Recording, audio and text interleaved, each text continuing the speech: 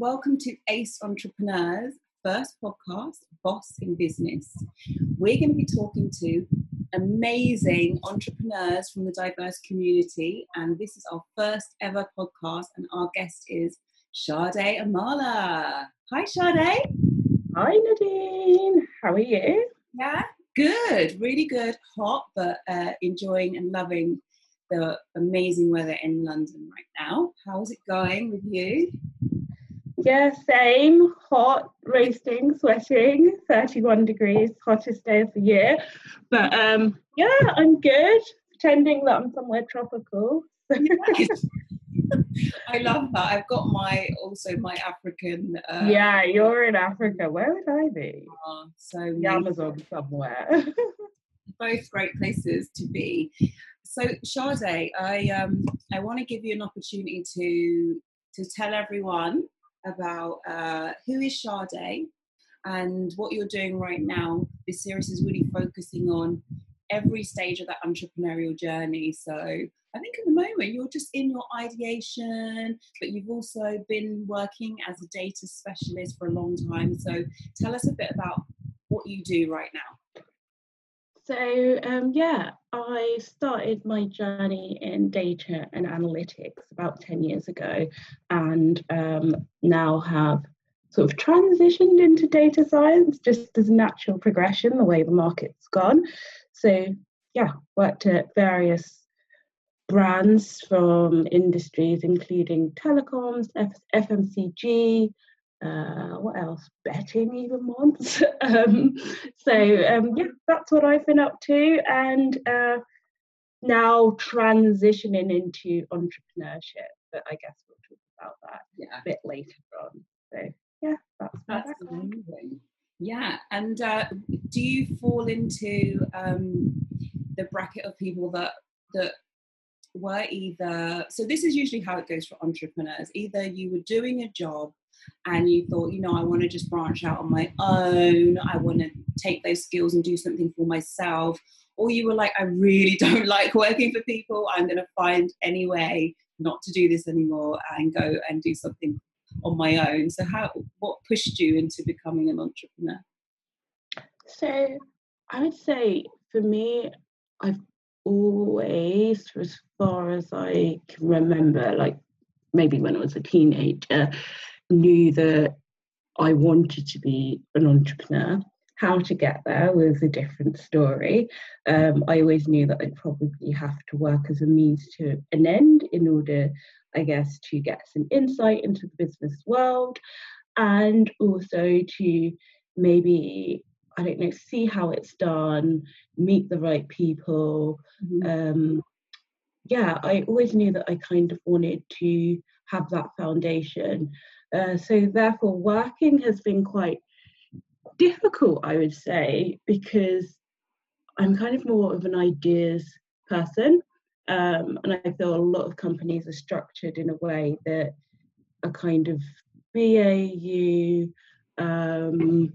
You're not really recognised for generating ideas unless you're higher up. So I didn't realise that I'd find that quite hard, having to stick to processes and so on and so forth, and not, I guess I'm an analyst, so I do get to question things, but it's within a small remit. It's not as in total business, top level in that sense. So yeah, I'm kind of upside down in that sense, is that I went to the world of work to gather those skills and to guess by time and try to work out what it is that I'd work on and meet great people like you. It's really nice that we've connected and we're still in touch today, so that's great. So I actually studied marketing and ended up going into marketing. It wasn't always the plan. Marketing was kind of my backup, and then I ended up liking the fact that it was a challenge. I went into it because I thought I didn't like what marketing was. It was like, you are person A, you fit in box A, we'll market you to A. And I was like, hang on, I don't fit in any of those boxes. This doesn't make sense. I almost went in to break it and be more of a disruptor, right? Did you also study data science, analytics at university, or was it something that came after you'd finished studying? Yes, so I actually studied psychology as a degree. I wanted to go into clinical psychology, but again, quite similarly to you, I just felt that the way in which it was set up probably wasn't, again, right environment for me to work in.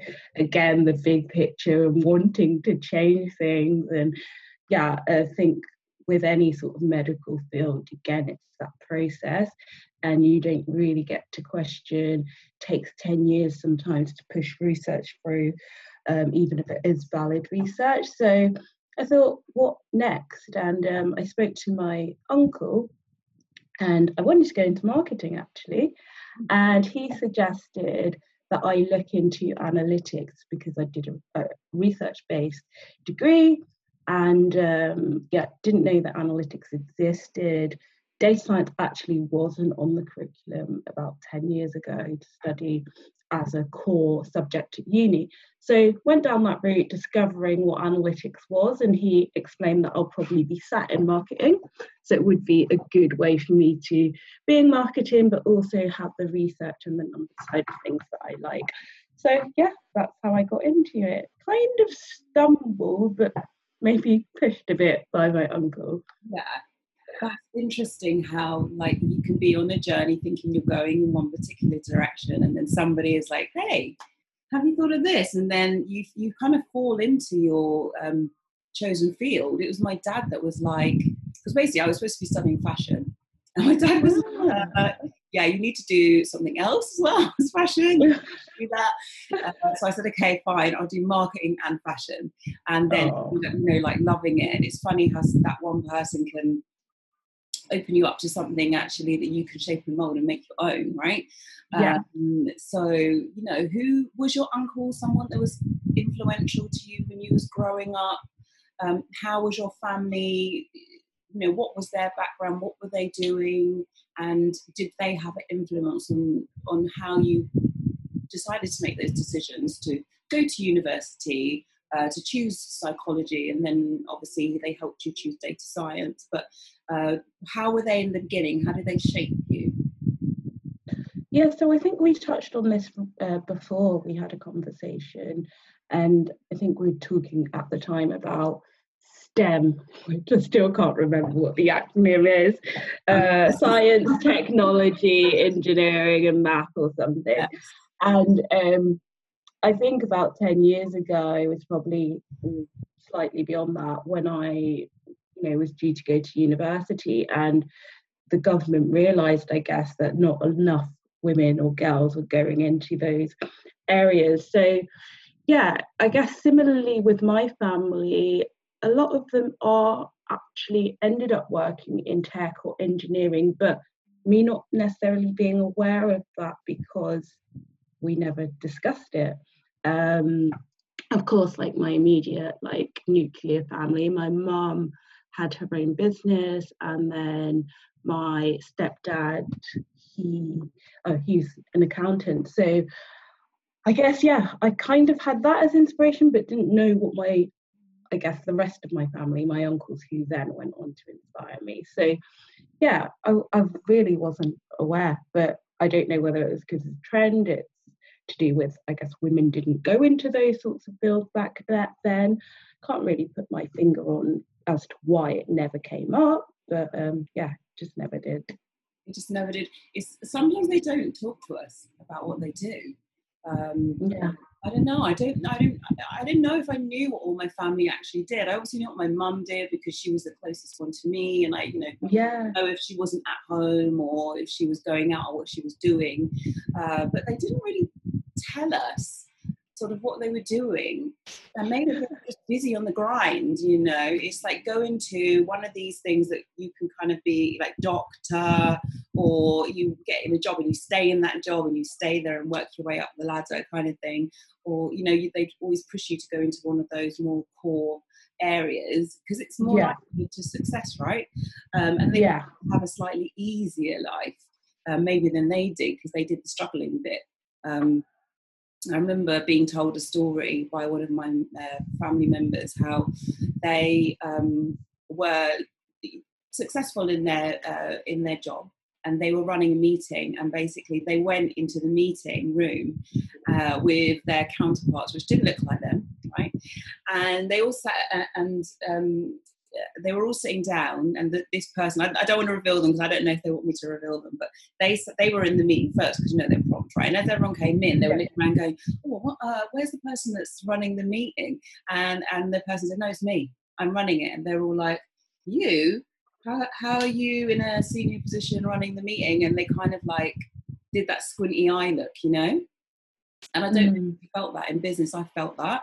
Like you've got yourself into a good place, and you're maybe leading a project or being the most skilled person in the room, and you're being challenged as you're a woman, or you're too young, or you're of colour. How could you be in this position? Do you ever feel that people look at you and think, how are you here? You shouldn't be here. You kind of like that imposter syndrome that people talk about.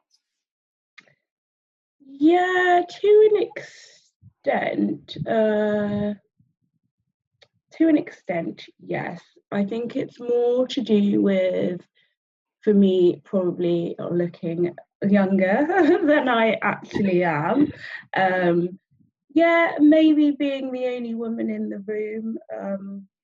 I would definitely say usually I'm the only woman in a core tech team. It just depends where I'm sat in a business. I could be sat in marketing, or I could be sat in a tech team, or I could be sat in innovation. It just really depends. So yeah, I would say definitely from the perspective of looking young and being a woman, I think what I find most difficult is the technical side of things. I think a lot of senior managers have ideas of what they want to do with tech, and obviously a lot of them are tasked with moving their companies forward, with tech being the biggest thing, but probably don't understand enough about tech in order to be able to hire the right people, ask the right questions. So I'm always having to push back. So I don't even know if I notice the other things, because I'm naturally having to push back, because I'm having to explain, like, whoa, we need to take it back here in order to maybe achieve anything, or actually I need to spend 2 months assessing the situation. So, and I think that can be a lot harder if you kind of are a certain age or look a certain way. That can probably be a lot harder. So yeah, I agree, but maybe haven't noticed so much oh, you're not supposed to be here. I probably get the opposite, where most people don't know what I'm talking about. It's like, we've hired you and you're a genius, but you're not performing. I get more of that. Do you know what you want me to do? Well, we just want you this moon on a stick. It's like, sometimes there's literally no data, like no exaggeration. Like one company, obviously I won't name, quite a huge company. I went in and they were working with a client, and they hadn't quite got to the stage of actually looking at the database or assessing. So they'd done their strategy and won the account based on their pitch strategy, but didn't even find out from the client whether they have any data. And it turns out that they didn't have any data. So we're literally having to start collecting the data. And this is a huge company, but I've been to so many that don't even have databases. Yeah. How do you deal with those challenges? And like, when you're working with someone that has that great idea, but they don't know how to put it together, how do you balance sort of letting them know, actually, this is the right way, we should step back and go forwards again, without it becoming, an issue? Is there a way that you deal with people? Yeah, I'm still learning. I'm on a learning curve with that. I definitely think it's easier having started my own consultancy, Data Story, 4 or 5 years ago, because you've hired me to do the work. So I must be the expert. But then, you know how the contract market is, sometimes you're still treated as a permanent employee. So a lot of that, I guess, has been organic growth, like knowing, I guess, my rights as a contractor. I'm not an employee, but also expressing at the beginning, I've learned to explain how it will work. And putting a process in place, probably even before I've taken on the role, just to show this is how I'd like to work. Sometimes that works. Sometimes when you're in the thick of things and you've got Christmas pending, I started a new job just before Christmas and every process goes out of the window. That's a bit more difficult. But again, I've learned to just speak up, assert my authority. It can be tough. You're constantly having to be sort of like mindful and maybe like take some time out in your day, go in a quiet room, like organize your thoughts. I feel the psychology aspect of things definitely seeps in there for me when I'm trying to sort of get my point across. So yeah, those are the tools I would say.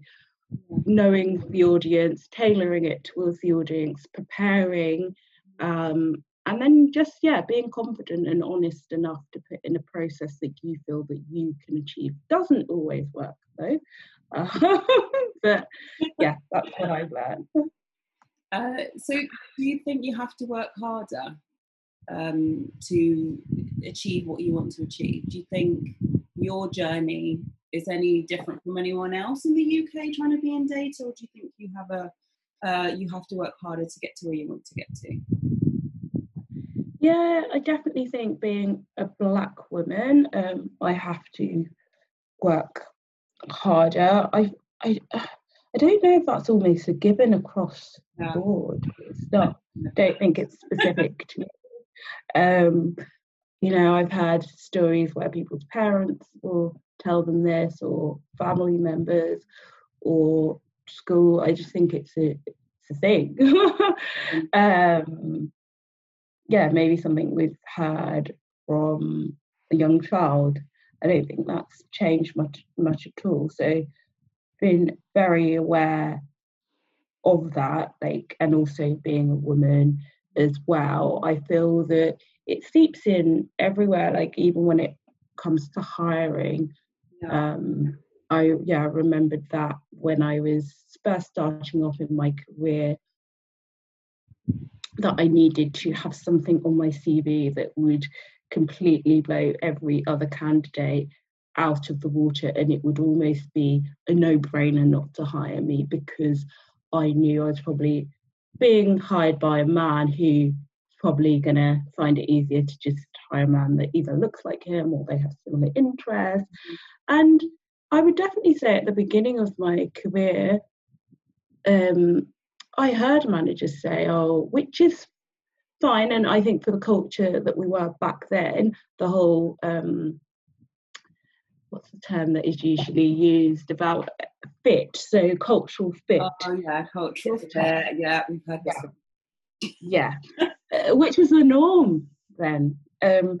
I think now we realise actually culture should sort of adapt and be inclusive. But that was a big thing then. And yeah, I would hear managers say, I don't think this person X, Y, and Z is the right cultural fit, or actually we've got all lads on the team, how's it going to be if we hire a woman? But probably once I'd gotten into the role, I've noticed that I'd been hired because they literally couldn't find anyone to do the role. Yeah. Sometimes they're more concerned about cultural fit than skill.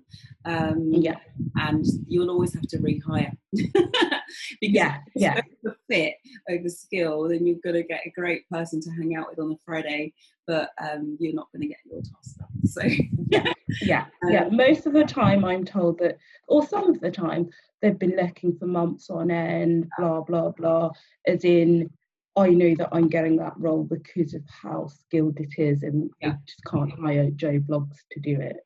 Yes, I understand. I think I had that similar thing in a recent role when they said they were looking for a long time, but they didn't have everyone with the right skills to do it. So I understand that. Definitely that cultural fit thing comes up. Cultural fit. I wanted to ask, what does diversity mean to you? I mentioned diversity to someone on a call, I think it was last week, and their thought of diversity was completely different to mine. I would like to know what your take is when people say diversity. It's becoming a real buzzword right now. Can't tell you I've ever thought about it, which sounds a bit strange because yeah, it should be something I'm interested in, but I think it is because I see it as a buzzword and just like, I don't know what it means, and I'm gonna do what I have to do outside of, quoting to a company, oh, diversity and inclusion, I should be hired because of X, Y, and Z.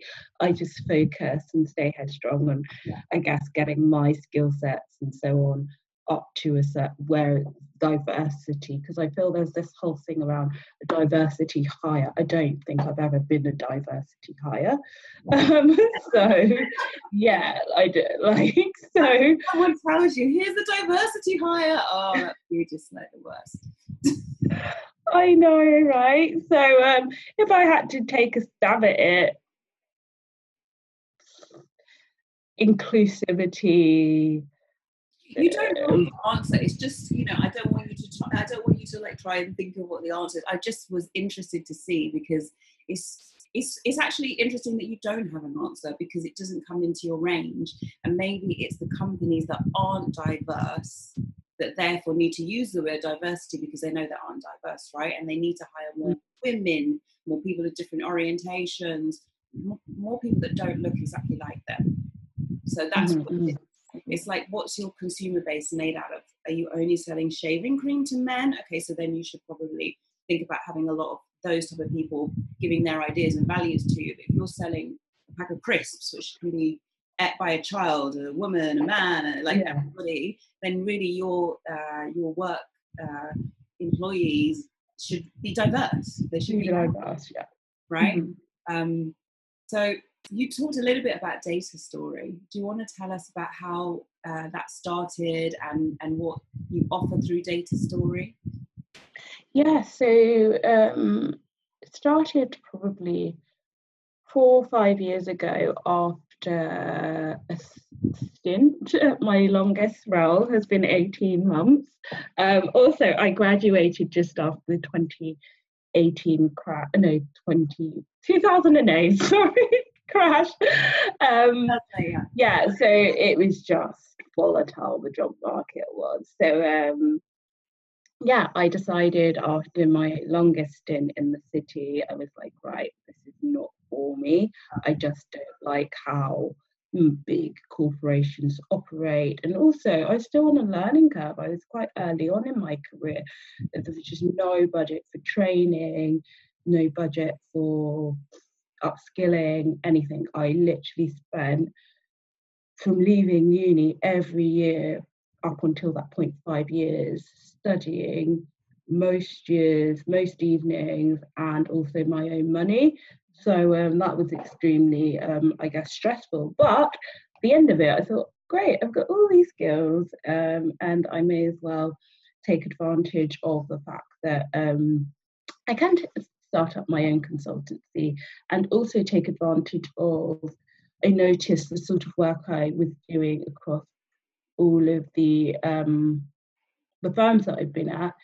Each industry was slowly coming behind. I think FMCG were the first to sort of, do the whole, I'll call it, I don't know if you've watched the programme on Cambridge Analytica, have you? I know all about their shenanigans, yeah. Exactly. So a lot of companies obviously weren't using it for sinister things, but that sort of analytics, and it was being rolled out in other industries. So there was a big gap, I guess, for companies there. So yeah, it delivers consultancy services, mainly within CRM, analytics, now a bit more going into the data science and machine learning side of things.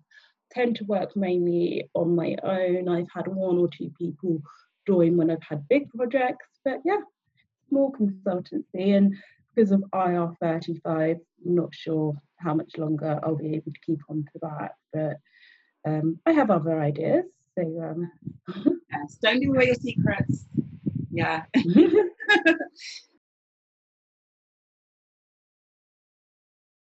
Okay, Sade, so I wanted to ask you about who is your inspiration? Who's that person that inspired you into entrepreneurship? So for me, it's definitely not like the classic Richard Branson, although I do love what he's been able to achieve. But yeah, thinking back, I would say in terms of like the art of what is possible, or yeah, what is possible in general, it would probably have to be my grandma actually. So how my grandma came to the UK in ooh, the 60s. So it would have been like early to mid 60s. She would have been in her early 20s at the time. And she came at a point where her brothers were sent off to uni, and for whatever reason, the background that she came from, they believed in investing more into men, and that women should maybe go off and learn a trade or learn, I don't know, something small to get them a job. But if I sort of go back slightly further, actually, to what inspired my grandma to coming over and actually wanting more, would be her auntie. Yeah, my grandma's auntie is my great aunt. She broke tradition. I don't know why or how, don't know the full story, but she didn't have kids, which is unprecedented for back then. That was kind of a woman's job to have kids in the early part of the 1900s. I don't know, would have been Yeah. 1930. Like, what else are you going to be doing? But yeah, she didn't have kids, and she went into trading, like mainly sugar. She did trade a few other things, I think maybe gold as well, and took my grandma. Instead of my grandma going to her to learn, I think it would have been just like house, house stuff, domestic stuff. She taught her that. And that gave her, I guess, confidence to say, okay, I may not be offered the opportunities that my brothers are going off to uni, but at least I could maybe go to the UK and seek better opportunities or working opportunities. But to her, I guess, amaze, when she arrived in the UK, she realised that at the time women didn't necessarily have rights, the ones that we do have now. It's only probably since the pandemic, but my sister and I have actually looked into that. And we came across a stat that I think it was before 1968, women couldn't legally earn money. So even if you worked, it was legally your husband's money or yeah. 1968 is not that far off. Like, it's really not that far off. Yeah.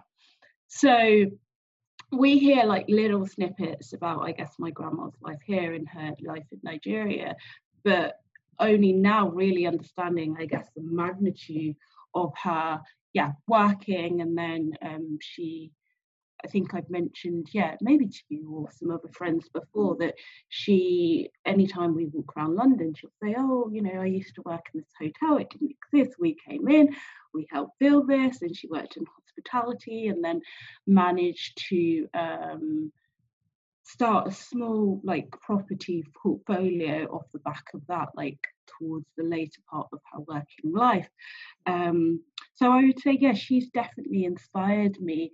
I feel without her, I wouldn't really have anyone to emulate. And to be honest, maybe I'm not actually trying to emulate her. I think because we've had those discussions, like little bits here and there, I've sort of known what is possible for a woman. And I guess for myself, I think about my opportunities and what I have, and how much far ahead with my degree and my skill set I have compared to her. And I think, knowing what she's been able to achieve, only maybe just with completing secondary school, it kind of gives you good sort of footing to know, okay, if she can do it, I can at least try.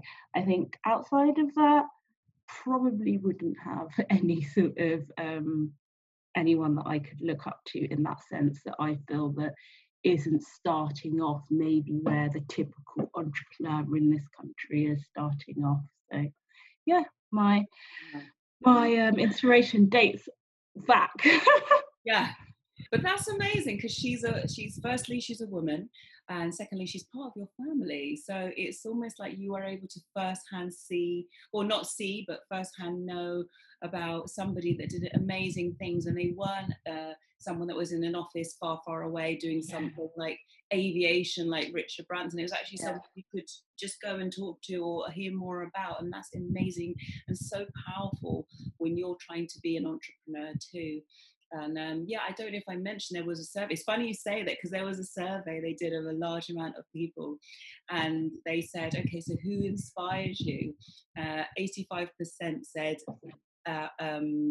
a white man of some kind, so Richard Branson or somebody like that. And the other 15% had no clue. They didn't have anybody that they saw as inspiration.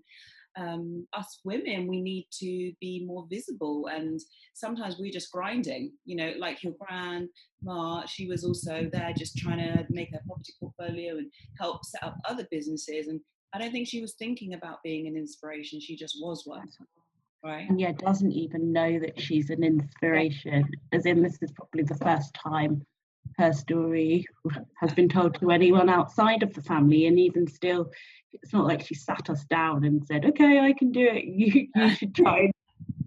Little snippets that we've pieced together. So I feel that there hasn't maybe been that platform for women, or we've just been so focused on, I guess, as you said, grinding, but also if we think about the law as well, the law was not in our favour, far less opportunity, even just the law wasn't in our favour. So everything really is quite there's lots of traditional ways that we see women as the carer, and even if we are entrepreneurs like myself, I still have a child to care for. That's still seen as a priority over maybe everything else. So we are making massive strides, and ACE is all about celebrating these women.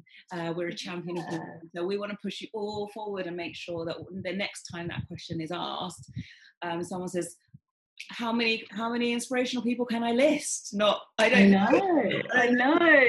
Or that'll be hard to choose because it's so long. So whenever something amazing happens, it's like, more than often than not, is to do with work. I privately can be seen a little celebratory dance. Which, like, I feel like, because at that point when something amazing happens to you, you just have this burst of energy, right? And true. And then, like, I do my little dance, my little victory dance, and then I move on with things, and it made me curious.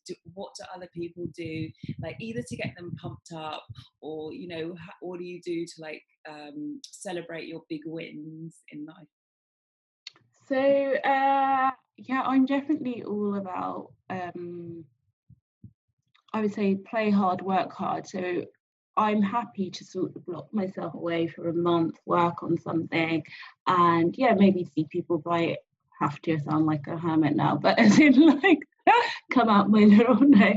So but as in for birthdays and stuff, like, I'm always up for that. But as in, like, once I know that I've achieved whatever it is that I've set out to achieve, then I will definitely try not to load anything more on my plate for that next month or so that I know that my calendar's free to sort of do things spontaneously.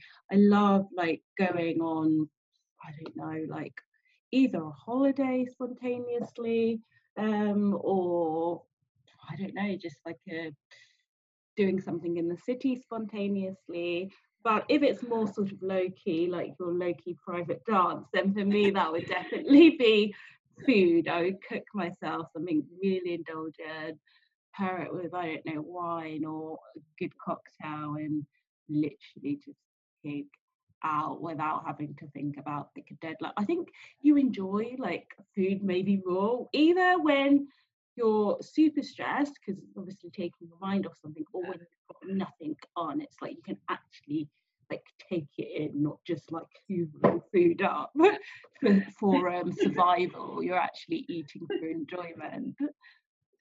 I'm totally with you on that. I've told you my Nando's story to get me through a hard week. It's the first place I stop on a Monday night if I'm close to it, because it makes me feel good, and it gets me in the, it's like a little reward before the task, which is kind of the wrong way around, but I like to do that because I feel like it keeps me going, and food just make us feel amazing inside. It's something that gives us all of those great endorphins. So I'm with you on that, and definitely traveling. That's one of the perks of being an entrepreneur, isn't it? Because once you completed that big task, you're able to plan your own time, and you're not subject to a 2-week holiday working around other people. Have to take, And with mum's work, people used to run in and take the first holiday. You'd have to be quick to get the time off. But as an entrepreneur, you could just be like, I'm going now. I need to go now. You can sort of plan around that more. Like you have this specific deadline you have to meet, but anything else is your time to sort of play around with. And then you can sort of, I don't know, there's this new phrase going around where I don't know what it's called, but people are simulating their work into their life. I don't know if you've heard of this. Okay, I'll try to there's an article on it.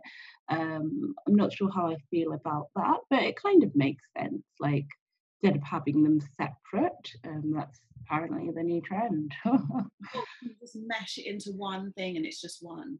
Yeah. I'm not sure how.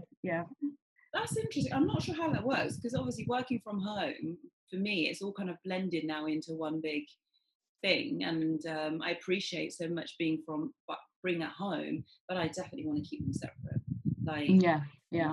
I can't mix the two, probably because my son is so young, but I can't mix the two of them together, because it just nothing gets done properly. So interesting for you to talk about mindfulness and like to make sure that you're taking time away. Is that something you actively do to stop work and put your laptop down and just focus on you for a bit? I definitely think that is so important. I guess being from a city like London, being in the rat race all the time, like you definitely need to consciously put that time aside in order to refresh and recoup. Another random stat, I guess, for millennials is I think burnout has now been classified as a mental illness, and a lot of people are suffering from burnout and anxiety probably either just before turning 30 or just after, which is not a great stat. And I feel with millennials, of course, we graduated during the crash. I know every generation has had stuff to deal with, but I feel that's probably a big thing. And then also the entrepreneurship's on the rise, so we're sort of juggling so many things all at once. So definitely I like to keep mindful of that, and I do feel prevention's better than cure. So and also part of the mantra, work hard, play hard, like you've got to have some downtime as well. Totally agree with you on that one. So how was it when you set up your business? Did you find that challenging, going from working or university to starting a business? What were the tools that you used to get you from the idea to actually going live and starting to work? No, it was quite straightforward. I think it was just the structure on the agreement side of things, how I'd do the work, which was different. It was pretty much the same work that I was doing, hence it made so much sense to me to switch over. Meant I had more control, meant I had more, I guess, options to work on different projects. I had a few friends that had started their own consulting firms in similar fields, so they were able to give me advice on, I guess, more the legal side of things and the account side of things. So it Probably, yeah, quite easy, easier than applying for multiple jobs and getting rejections for no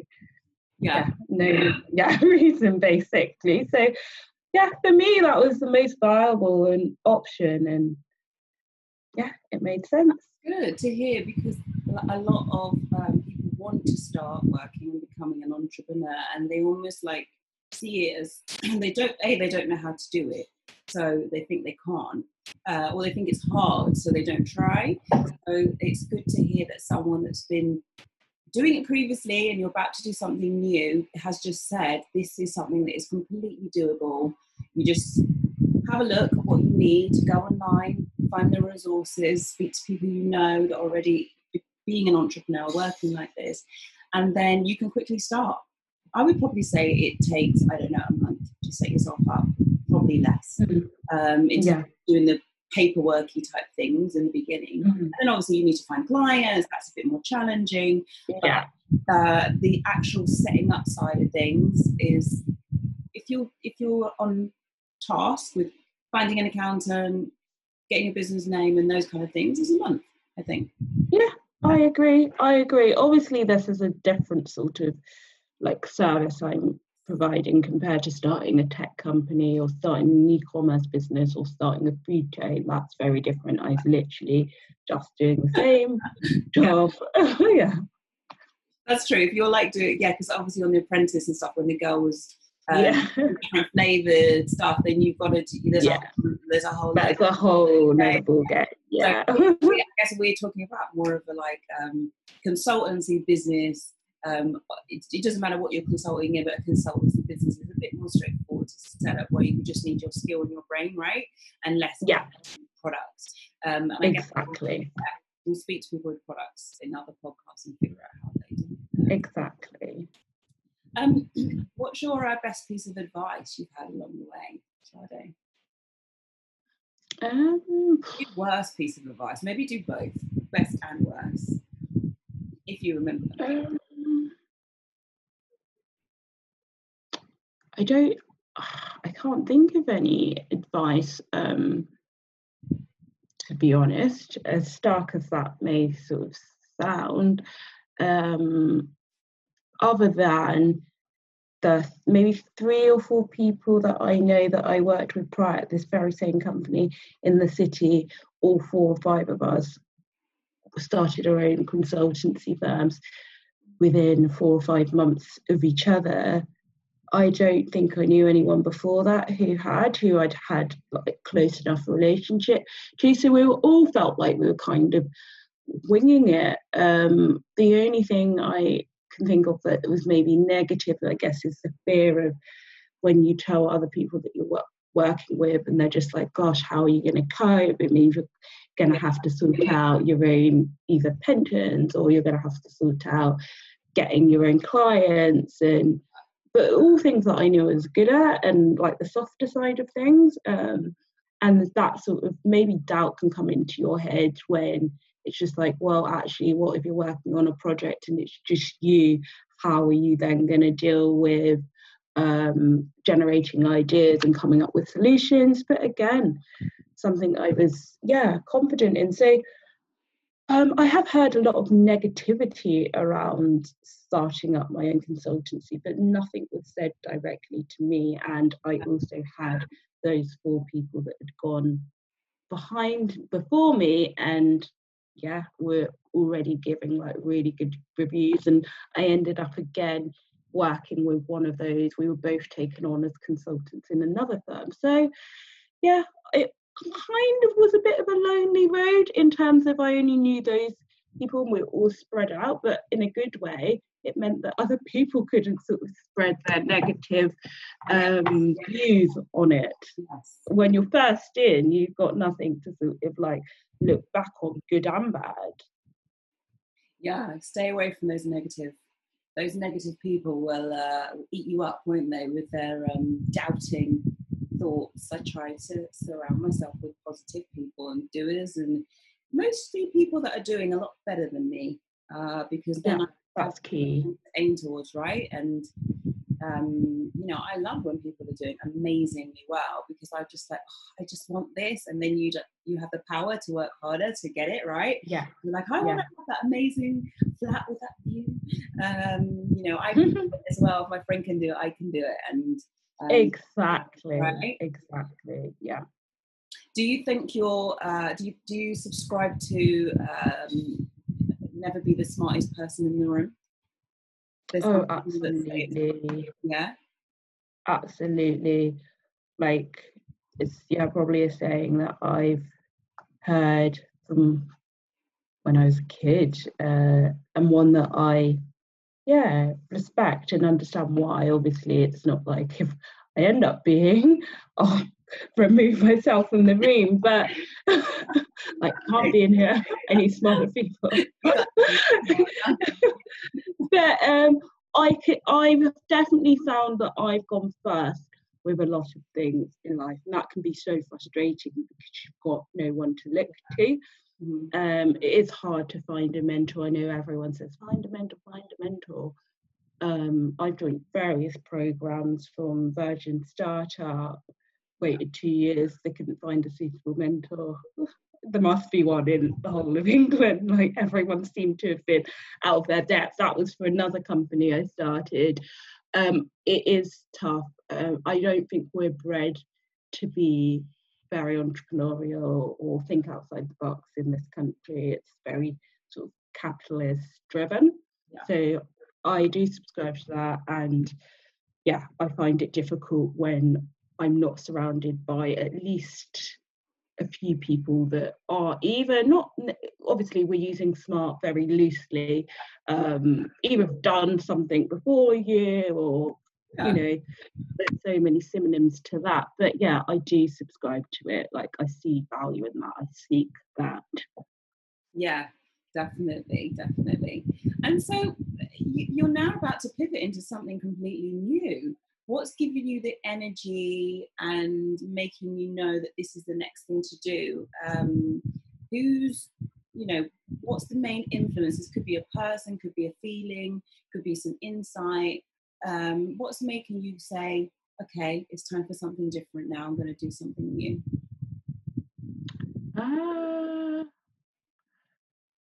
Oh gosh, I think a combination of things.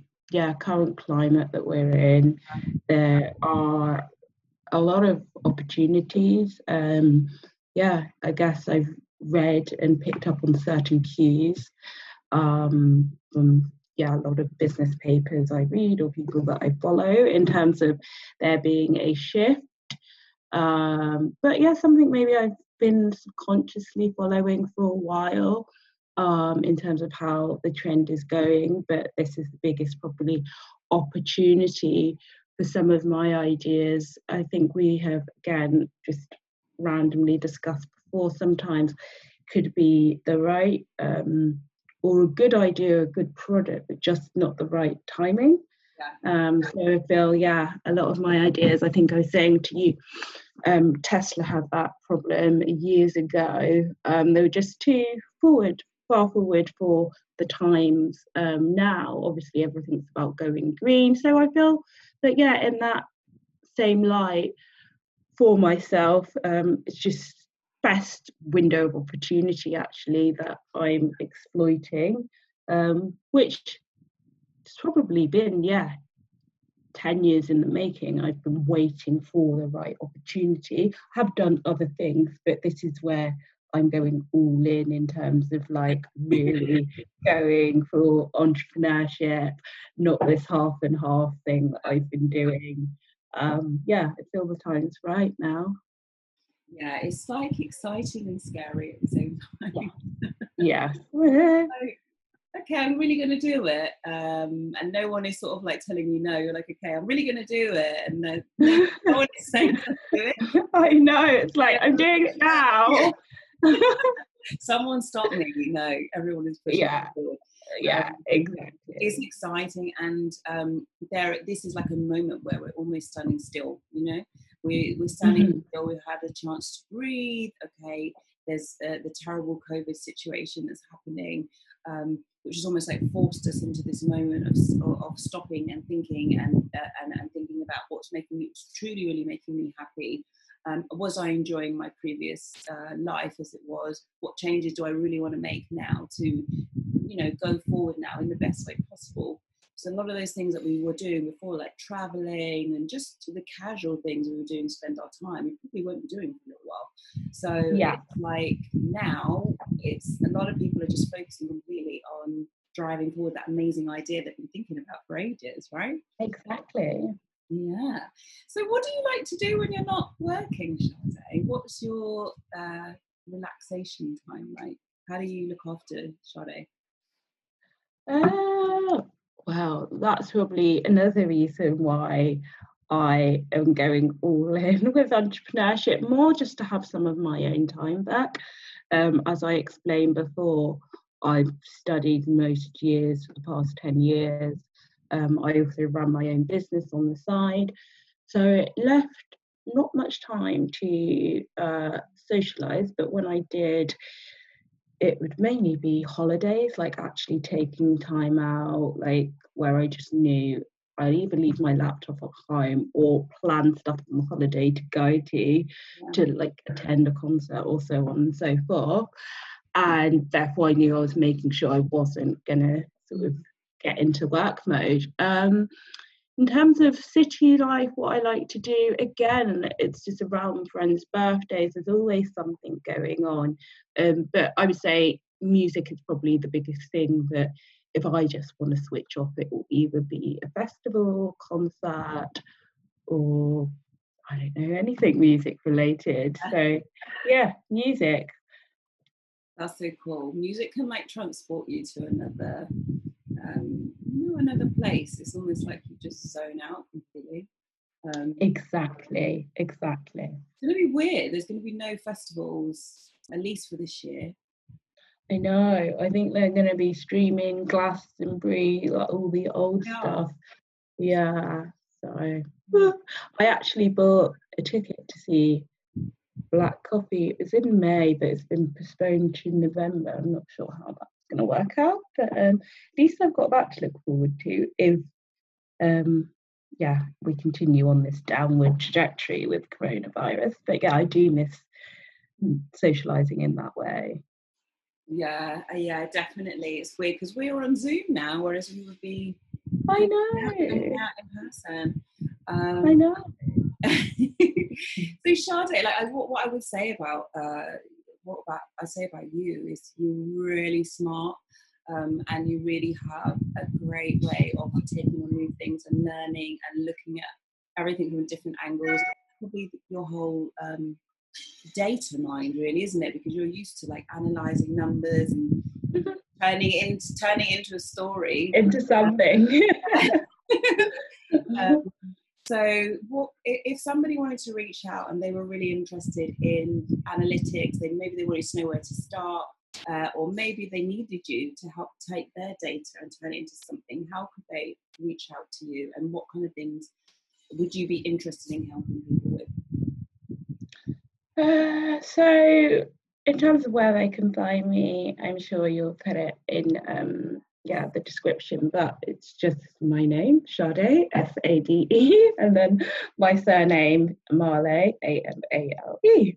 I'm on LinkedIn. I need to get my website up and running. I don't have that website, but I'm pretty sure I'm the only one with that combination of names, so it's me. In terms of what I can help with, I'm definitely open to I guess some sort of, maybe not full-on mentorship, but having like a community, someone to speak to who's done it before. I'm up for that. In terms of the work aspect, anything analytics, as you said, Nadine, so being able to take data, structure it, try to look for patterns in that data, trying to solve a problem that's a data problem. You could have, I don't know, data from your e-commerce business, your website, and you want to understand what someone's buying and what demographic of people are buying X, Y, and Z, so I can help out with that. Anything really that is data related. Data science, I would say more predictive modeling, but not sure that many companies are doing that just yet, in terms of depending how big you are. So yeah, anything data, or if I don't know, I can certainly put you in direction of someone who will know. And that's amazing. So I was also going to say, do you have any tips for people that have data? So, for instance, they have an e-commerce business, they've been tracking who's been buying from them and different products they've been buying, and where. They've got this whole bed of data, but they've never even looked at it. Would you have anything, like any tips for them, as in what they should do next with that whole set of data? Is there anything they can do with it?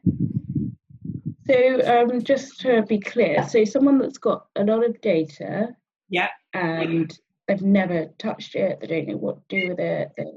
What scenario do we have here? The kids have like disappeared outside. Let's breathe. Yeah. So let's for instance, they're running an e-commerce business. They're getting mails, but they don't really know what to do with this data. They're just sitting on all this data. Should they be looking at where people are from, or is there anything you would advise to them?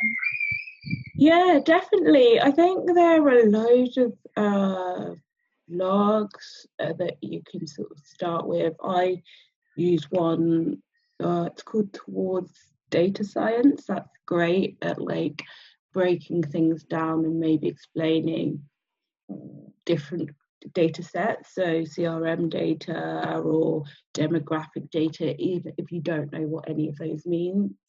Like, yeah, you can definitely find definitions and what that data looks like from that site, and then they usually embed references, so that will take you on a whole another journey. That's a good place to start. And yeah, just maybe try to find out what you can do with the data, or if you've got a specific question that you want to find out from the data. If we go back to e-commerce, I want to, I don't know, increase the amount of men that buy from me. Yeah, maybe I guess that's a very specific thing that you want to look at. Look at the sorts of data that you need to gather and see whether you're gathering that data is a good start as well, because you're as good as your data, really. But yeah, that's where I'd start. So looking at the data that you have, getting up to speed with data and the different sorts of data sets and how they can be used. And I mentioned Towards data, I think it's called, or Towards Data Science, a good way to start.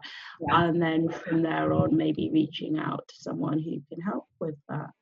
Amazing. So have a look at what data you have, number one. Yeah. If you can see male or female, great. Then you can have a look at your male data set. Exactly.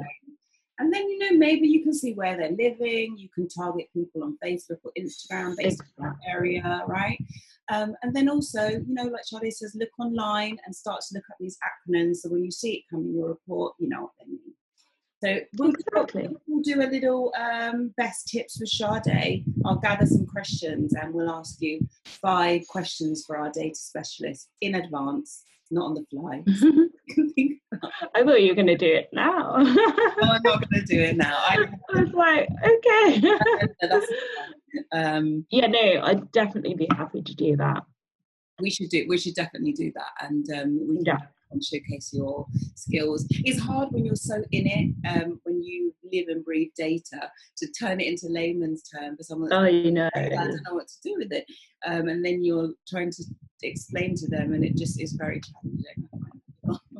Yeah, but I think more and more now everyone has to use data. Like, I've got friends who work in strategy that are like director level and beyond, and are now all of a sudden analytics is coming onto the job specs, SQL, coding. It's like, why? So yeah, I think anyone can do it, obviously to varying degrees, but any e-commerce business, you need to know what your data is saying. So would you say that people should definitely have some kind of tracking on their activity? Yeah, even if it's not like cookie tracking or anything like that, even if it's how else can you track? Even if it's just like what information you're gathering, what you've asked. It depends what you want to use the information for. So even Yeah. things like that, exactly. Like, do you need to start asking a bit more in order to send the right emails to certain people? So even just something like that. Amazing, thank you. Even your quick tips are great tips, you know. We love that. So thank you so much, Sade. I really appreciate your time and sitting down to talk with us and tell us a bit more about what you do. We would love to do another, I'd love to do another podcast with you, maybe in a couple of months when you're further down the line with your journey, and we can see how you're getting on and keep in touch. And we'll definitely do some questions, analytics questions with you as well. Absolutely, sounds great. Well, thanks for having me. And yeah, excited to see what comes next. What is it? Boss in Business? Yeah, Boss in Business. I actually remembered. That's awesome. Yeah, no, I think it's a great initiative, and I'll be interested to hear other people's journeys. I'm interested in men, but in general, but more specifically women, because I feel that our stories aren't told. And yeah, I knew you would later on. Like, when I said it, I was like, she hasn't quite got what I said. I wasn't putting my preference out there. We can talk about that and another podcast. I know. You know, actually, this is the show. Trying to pitch myself from every angle here, aren't I? You're looking for smart. Beautiful. Okay, so we can probably cut that bit out. Sade, thank you so much. Stay on, so I can chat to you a second. But thank you everyone for listening, subscribing, following. Please share with your friends and drop us a note if you're an amazing entrepreneur and you'd like to be seen on Boss in Business. Bye for now. Bye.